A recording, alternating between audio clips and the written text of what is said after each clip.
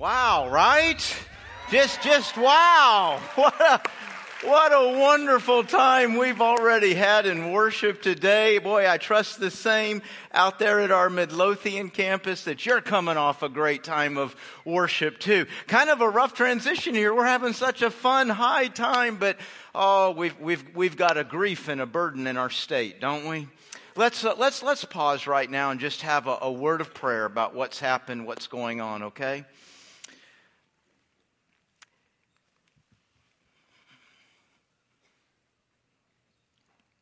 Father, we just come before you this morning, and these prayers are almost just getting wearisome and tiresome, and trying to think of some new word or some new idea to pray about another mass shooting.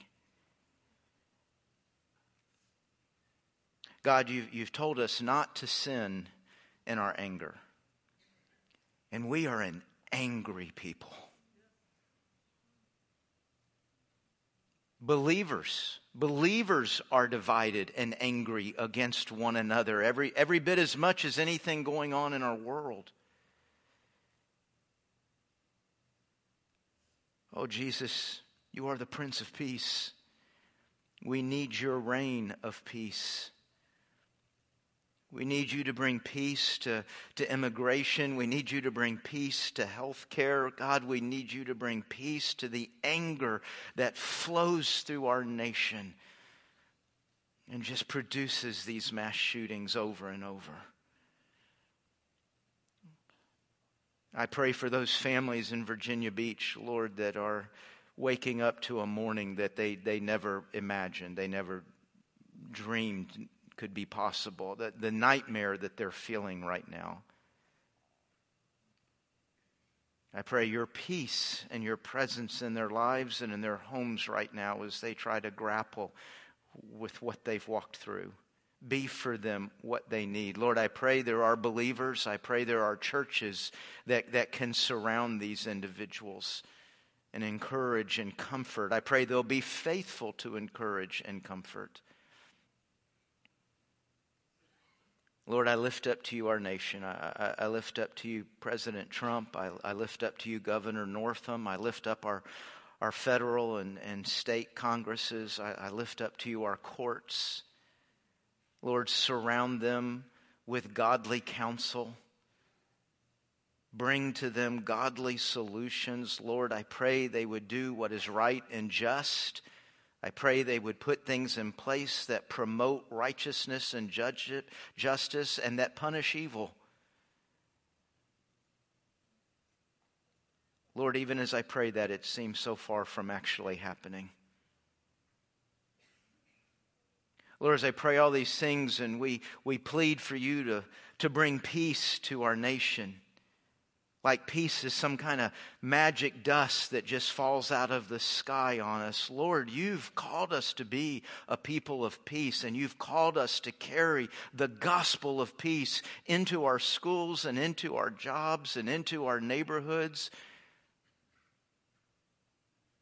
I don't know what was going on in that shooter's life, but I wonder who around him could have spoken a gospel. Lord God, as we plead for answers, as we plead for you to do something, God, may we realize you've sent us into the world with the answer. The answer is not going to come by legislation. It's not going to come by a vote. It's going to come by a changed heart. That only happens by the gospel. God, may we be faithful to live it. May we be faithful to speak it. May we be a people of the gospel, a people of peace. Guide us into what that means, what that looks like in each place, in our homes, in our neighborhoods and schools and jobs, from one situation to the next. Guide us, give us wisdom, what it looks like to be a person of the gospel, to be a person of peace. We need your help, Jesus. And we ask that in your name. Amen. Amen. Does that make sense? We plead for answers, but we won't share the gospel. We want God to do something while we do nothing. I wonder to how many things we look up to heaven and say, God, why don't you do something? Why don't you make a difference? Where are you, God, when that happens? I wonder how many times and places he'll say, I gave you the answer and I empowered you to share it, and you won't. The gospel, you realize it's the only reason. Man, I've had a wonderful morning of worship, but I was not left on planet Earth to worship. Does that sound strange? We're going to worship for all eternity. You were left on planet Earth. I was left on planet Earth to share the gospel with people who are not worshipers of the one true God and who are not ready to enter eternity and worship. It's the gospel. The gospel changes lives. It's in your hands. It's in my hands. It's in my mouth. It's in your mouth. Who will we give it to this week? Who will we give it to? Hey, listen, we're going to continue this morning in our study through the whole Bible this year. If you're new to our church, that's what we're doing. We're working through the entire Bible in 2019, and we have some Bible studies that are helping us, and it's time for Volume 4. Can you believe that?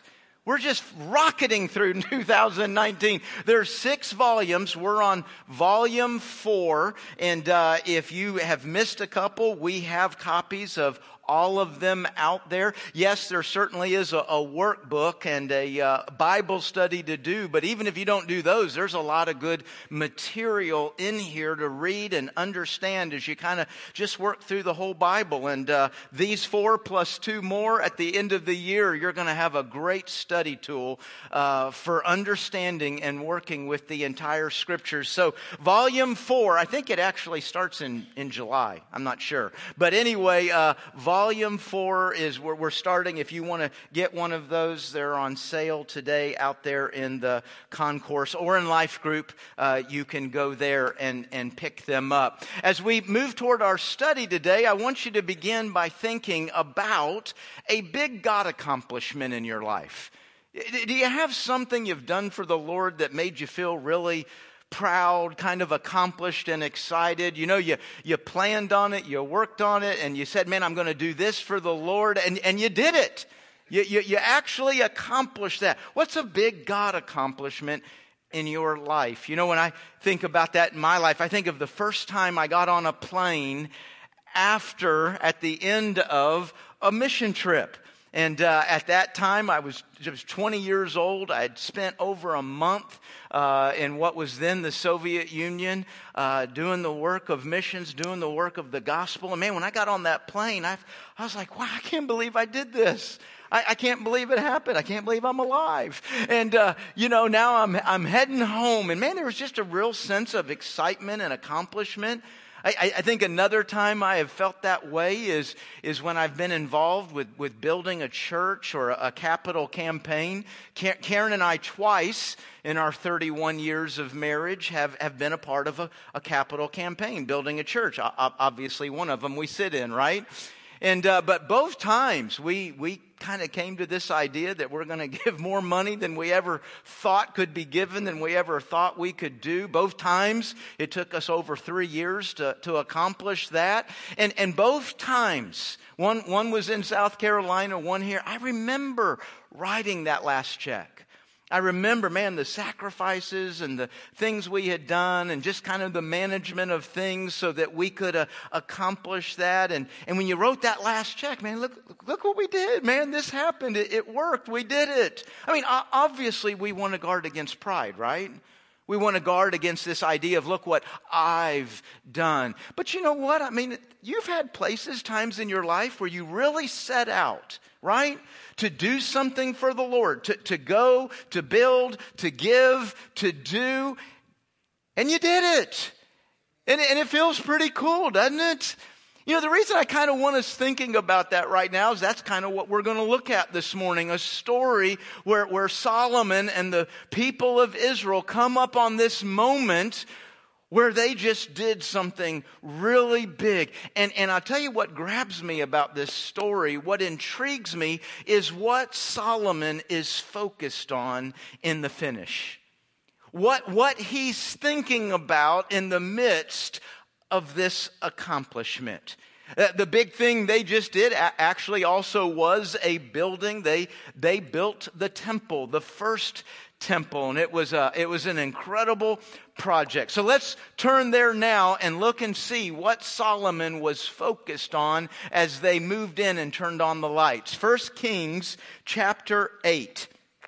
1 Kings, you'll find Kings about a quarter of the way through the Bible. You'll go through Judges, Ruth, 1 and 2 Samuel, then you'll be in Kings. If you get to Chronicles, you've gone too far. 1 Kings, if you're using a Bible app and can choose your translation, I'm reading out of the ESV, the English Standard Version. 1 Kings chapter 8. It's a long chapter, and I'm going to begin near the end, verse 54. 1 Kings 8, verse 54. It says, "Now as Solomon finished offering all this prayer," and it does mean all this prayer. He's been praying since verse 12. Verse 12 to 53 is a really long prayer. So as Solomon finished offering all this prayer and plea to the Lord, he arose from before the altar of the Lord where he had knelt with his hands outstretched toward heaven. And he stood and he blessed all the assembly of Israel with a loud voice, saying, "Blessed be the Lord, who has given rest to his people Israel, according to all that he promised. Not one word has failed of all his good promise, which he spoke by Moses his servant. The Lord our God be with us as he was with our fathers. May he not leave us or forsake us, that he may incline our hearts." Hold on to that phrase. "That he may incline our hearts to him, to walk in all his ways, and to keep his commandments, his statutes, and his rules, which he commanded our fathers. Let these words of mine with which I have pleaded before the Lord be near to the Lord our God day and night, and may he maintain the cause of his servant, the cause of his people Israel, as each day requires. That all the peoples of the earth may know that the Lord is God. There is no other.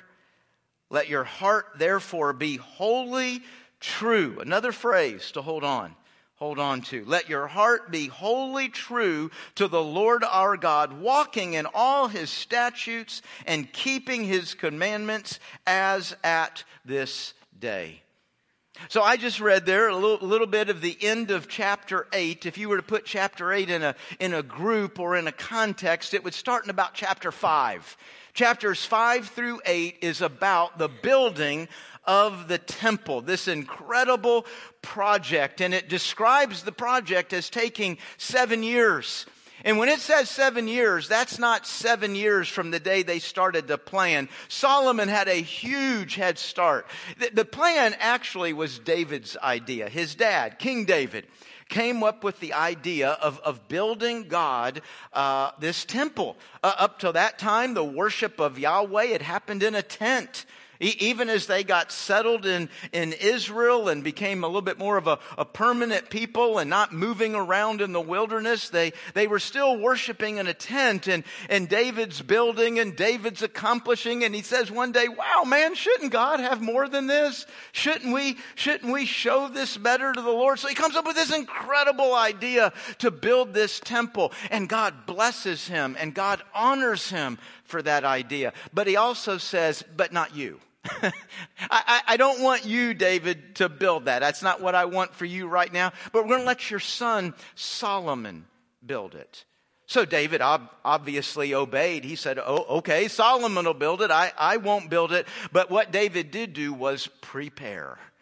I mean, he started pulling together. He amassed millions of dollars for this project. He started pulling together building materials and sources. And when I say materials and sources, I'm talking like gold and precious gems and stones and some of the finest wood that they would build with in that area. He puts together a whole plan for kind of the administration of this project, a building team, if you will. And he puts the plan for the building together. So when it says that it took Solomon 7 years to build this, day one was construction documents in hand and groundbreaking. And it still took 7 years. This was just an overwhelming project in its size. Now, when I say size, when we think of a big project, we think of a big building, right? This wasn't the biggest building ever built in history. It wasn't trying to be the biggest building ever built in history. It was a large building. It was a large temple and the complex all around it. But size was not actually the goal in that moment. But kind of what made it so big and intricate was what they were building with. They were building with gold. They were building with these precious gems and this wood. And so just the materials they would be using. You know, you don't want to waste a lot of gold, right? You don't want to waste a lot of this wood. So there's a real carefulness that probably made the project slow. Also, the way they approached it. Chapter 6, verse 7 describes this process where, of course, when I say gold and wood and these stones, it's a stone building, right?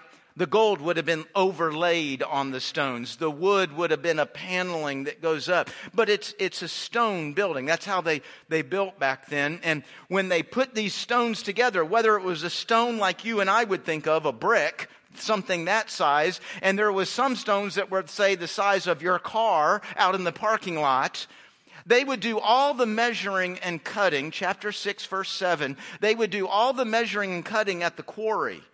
But then they would bring that stone to the temple, to the construction site, if you will, and they would put it in place, lift it up in place without a single tool. Their idea was, this is holy ground. God's living here. It's not going to sound like a construction site. And so can you imagine how that slows things down when you have no tools, no help at putting those stones in place? And you say, man, how did all that get done? Well, it also describes there was 80,000 stone cutters. Just the stone cutters, 80. Now, they didn't work all at once.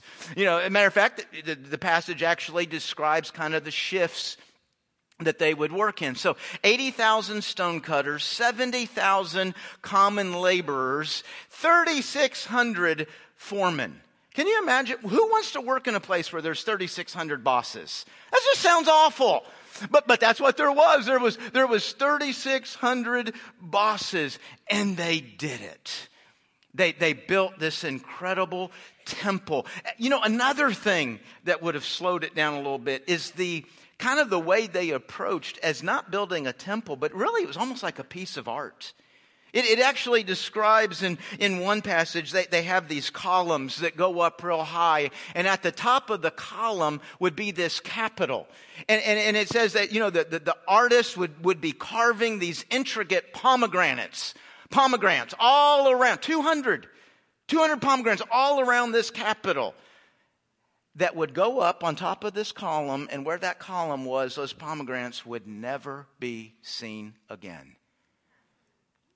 I mean, this whole building is being treated as a piece of art. Much of it's never even going to be visible. Much of it nobody's even ever going to see. But that tells you how they were treating every square inch of that building. There was no just storage closets we don't care about. So you can imagine, man, the work that they've put into it. 7 years, and here they are, done. So as we get to the verses that I just read, okay, we have walked through 7 years. We have built this building. It is all done. As we get to the verses that I've just read, we have seen Solomon dedicate himself, dedicate the people. He has dedicated the building. He's offered up this incredible prayer. I really do encourage you to read chapter 8, verse 12 to 53. You will learn something about prayer. You'll learn something about praising God. So read that prayer. So all of that has gone on as we get to the verses I just read. Now, if you can imagine in kind of an Old Testament setting, a temple, a sanctuary setting like they're talking about, so the altar is up here, and this whole time I've been praying, a long prayer, 12 to 53. I've been praying to the Lord, and finally I say, Amen. And I turn now to the people, and the next words out of my mouth are not, Dear Lord, I'm getting ready to say another prayer, Dear Lord. No, I just turn and I begin to speak. Now, y'all started putting your chairs together, your lawn chairs. You're picking up the picnic bag. We're done. We had a wonderful celebration. The building is finished. We've dedicated it. We've prayed. And now we're going home. Everything is done. And yet Solomon turns and almost in a spirit of prayer, he continues, Lord, incline our hearts to you. May our hearts belong fully to you. Now, if I would have been up here praying and just turned, I'd have said, woo, what a project. Isn't it good to be done? Let's go home, take a break. No church this summer. I mean, seriously, we've just worked to death for 7 solid years. But that's not what Solomon's thinking. He's not thinking about how much we've done, how much we've accomplished. He's just focused on, hey, as we're all done, as we're finished with this focus we've had on this project, where's our heart going to go? Where's our heart heading in this moment? You know, folks, we actually can finish a project, right? You actually can say, hey, Lord, I'm going to go here for you. I'm going to do this for you. I'm going to give this for you. And it be completed. We're done. But we're not ever actually done. I mean, do we want to have a mindset? I'm done. I'm taking a break now from loving God, serving God, being devoted to God. It seems like he's concerned that just that natural, I mean, when we're finished, we have a real tendency to say, I'm well finished. Hey, wait a minute. Let's not say that as we come to the Lord. And so right there, he starts praying about, where's my heart going next? Man, I want a heart inclined to you. That word inclined, it means to have a tendency, a leaning. Some of us, when we're reaching for a snack, we're inclined to something salty, right? You're going for popcorn. You're going for potato chips. Others, you're more inclined to sweet. You're grabbing something chocolate. There are several of us that have really honed in and have the fine art of being inclined to both. I can go salty or sweet on a moment's notice. I don't have to pray. I don't even have to pray about it. I can just do it, right? And, you know, some of us, our natural leaning is more toward a morning person, right? Like Ben Franklin said, there's gold in the morning. Others of us, our natural tendency, our leaning is more toward the night. You see what he's asking for there when he says a heart inclined? It's just, I don't have to be thinking or praying. It's just kind of where I automatically go. You know, that's an important thought. Because when you're in a project, when you're doing something big, you're focused. You're focused, you're guarded, you're careful. You're asking questions. You want to make the right decisions. But when we're finished, when it's time for a break, we're not as guarded anymore, right? And by the way, this is not saying there's anything wrong with a break. There's nothing wrong with a break, with rest, with vacation. There's nothing wrong with celebrating. There's nothing wrong with having a moment. You're not quite as guarded, quite as focused. But where does our heart go in that moment? I mean, think about it. We got summer in front of us, right? So many of us have got a vacation here coming up pretty soon. You know, you eat a certain way all year long till you go on vacation. In our home, we don't eat donuts in our house. We just don't do that. But we get to OBX, Duck Donuts first morning. We go to our Colorado. We go to Estes Park. We got this little donut house we go to. They're not even that good.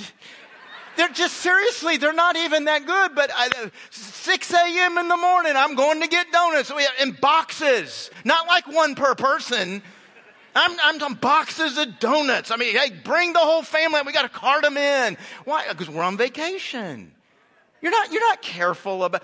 Now, here's one that's not so funny. Don't we treat money a little bit different on vacation? Just flies out there a little bit quicker, doesn't it?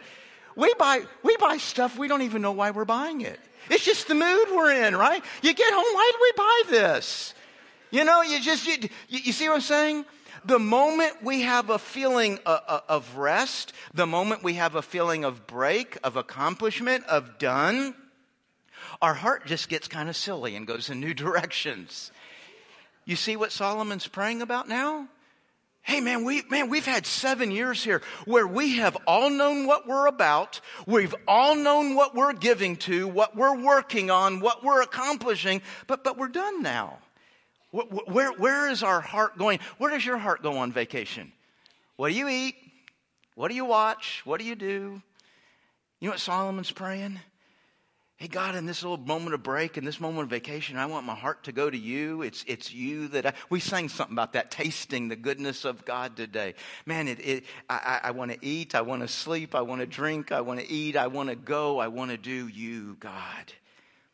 I want you to be what my heart beats about. Even if I'm not thinking about it, my natural tendency, my just natural leaning is going to be toward you. Now notice in verse 58, he said, let my heart be inclined, let our heart be inclined. In verse 61, he kind of changes it up and says, I want a heart wholly, just everything. It doesn't matter what day it is or what I'm doing. My whole heart just entirely belongs to you. But whether he uses the word inclined or wholly, in both cases, the heart is showing its love and devotion to God in the same way. Obedience. Obedience to all the commands. He uses the word commands, statutes, rules. Those mostly just piling up the same word over and over. But it's obeying all these commands. So in Solomon's idea, this heart that is beating for God, whether it's in the middle of a big project or whether it's on vacation, that heart is beating for obedience. He ties the two together. You know, Jesus does the same thing, doesn't he? Doesn't Jesus tie love and obedience together? John 14:15. If you love me, you'll obey my commandments. I mean, it doesn't take a long time to work through that verse. What does it mean? I wonder what Jesus means by that. Well, if you love me, you'll obey my commandments. And you'll obey, again, all. Gosh, do we even know all the commandments? When you think about loving God, how often are you thinking about obedience? I mean, don't we? I do. Don't we have a real ability to think about loving God with no thought at all of the obedience in our lives? I mean, we can think about loving God, sing about loving God, talk about loving God, and not have a single thought about how we're obeying, how we're showing that love through obedience. And when we do evaluate our obedience, again, I don't know about you, I know what happens in my life. Too often I point to my short list over here. Don't we all have like a little go-to list that we're pretty good at obeying? I've got a group of commandments. I'm pretty faithful, pretty consistent at obeying. I go to church. I don't steal. I give. I tell the truth almost all the time. I don't cuss almost. You notice the more things we try to think we have to obey, the more we have to qualify it. Try, mostly, kinda, sorta. But we have this little go-to list over here. Now, never mind that for everything I say I'm obeying, I got 10, 15 commands over here that I'm not even thinking about. I don't think about them. I'm negligent with them or just straight up disobeying them. All the commands. You know, I just think about one area of the believer's life, our relationship with one another. As a matter of fact, I've preached a couple of times a message. It's been quite a while now. Some of y'all remember a message where I used the phrase one anothering? Sound kind of familiar? Okay, you've been here for a while. I think it's been like 5 years since I preached that message. There's over, I think it's 36, but I'll just say over 30. There's over 30 commands in the New Testament that govern how you and I relate together. And many of them are directly tied to loving Jesus. In other words, Jesus is saying, if you love me, you will love one another. If you love me, you'll forgive one another. Matter of fact, if you don't forgive, stop saying you love me. You're lying to yourself. Well, Jesus wouldn't say that. No, yeah, he actually did. 1 John chapter 4, go check it out. Don't say, stop saying you love me when you don't forgive one another. Love one another, forgive one another, encourage one another, help one another, bear with. That's a real fancy way of saying put up with each other. Ugh. That's just 5. Can you name the other 30 commands? Awkward silence. So now here's the tough question. If I don't know what the other 30 commands are, wonder what the odds are I'm obeying them. Hey, you know, I actually think pretty highly of y'all. You're obeying some of them even if you don't know them. If you're spirit-filled, If you're walking in the power of the Spirit and being led by the Spirit, you're obeying some of those on accident. The Holy Spirit's just going to take you there.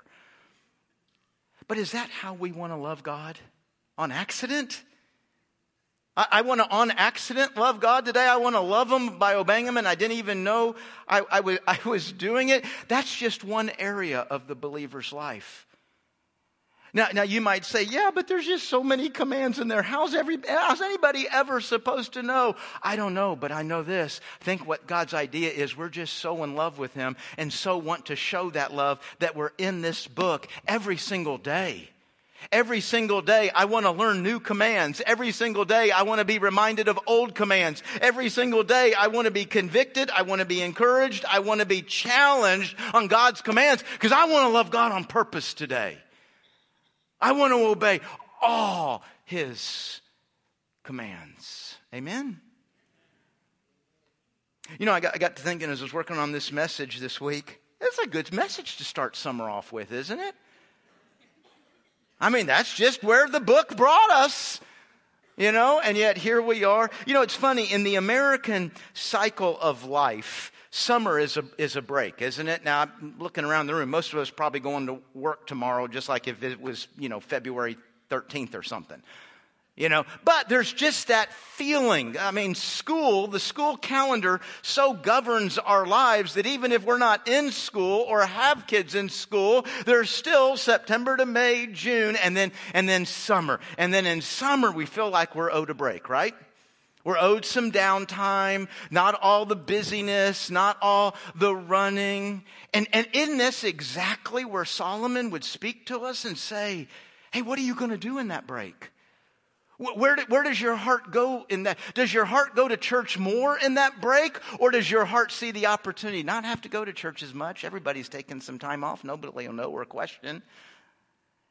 Do I read the Bible even more because I don't have so many activities and I don't have so many things to run and do at night and I'm using some time at night or making sure I can wake up early? I want to read more of God's Word. Is that where my heart goes? Or does any time I come up on a break,